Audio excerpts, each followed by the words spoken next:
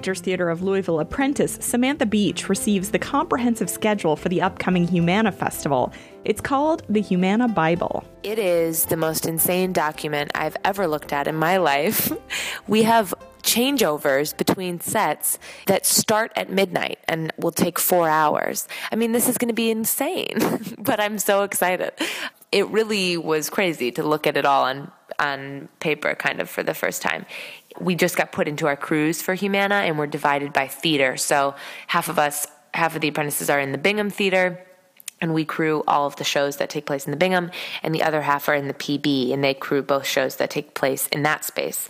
So we will be changing over the sets every time a show goes down, and the shows keep switching. They're running in rep, so one show happens, we take down the set, put up the set for the next show, and then that show happens, we take it down, go back to the other one.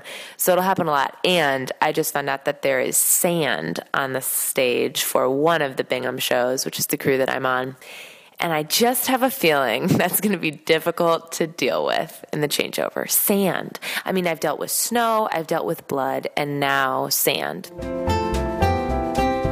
Louisville Ballet trainee Claire Horrocks rehearses for Romeo and Juliet with the production's many extras who aren't dancers. Now, I feel like most people would think that being a non-dancer and standing on stage with a dancer is really difficult, which, I mean, I understand it probably would feel a little intimidating, but really, I feel like it's hard as a dancer to be on stage and to act like a real person. I know that if you're watching a group of people walk across the street, it's very easy to tell if someone's a dancer. I mean, we spend our entire days in these turned out positions and have this posture that's really noticeable, and you see us walk through the streets and we're kind of turned out walking like ballerinas as if we're still in dance class.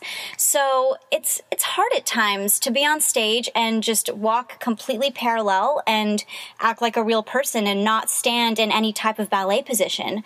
During rehearsal, Alan Jones, he had to pull aside all of the students of the school as well as the company members and tell us, you're not in ballet class. You're actually a peasant. You're someone who is a normal person enjoying the marketplace. And it's something for us to learn. It's hard. I feel like the hardest things for a dancer is to not necessarily dance the roles that we're given, but also to play these roles that are very pedestrian as well. Kentucky Opera studio artist Brad Raymond opens Don Giovanni to a sold-out crowd this Friday. Now we're just going to run the show and keep it in our bodies. I'm in the chorus, and so there's a lot of physical things that I have to remember, dancing and running and acting like I'm gonna beat somebody up, as part of a gang.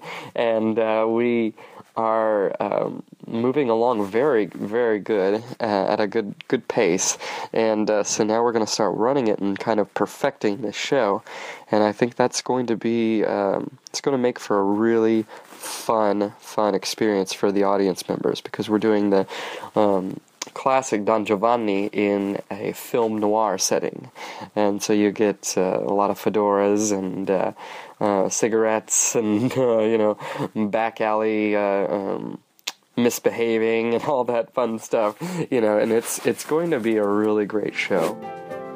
Erin Keene, WFPL News.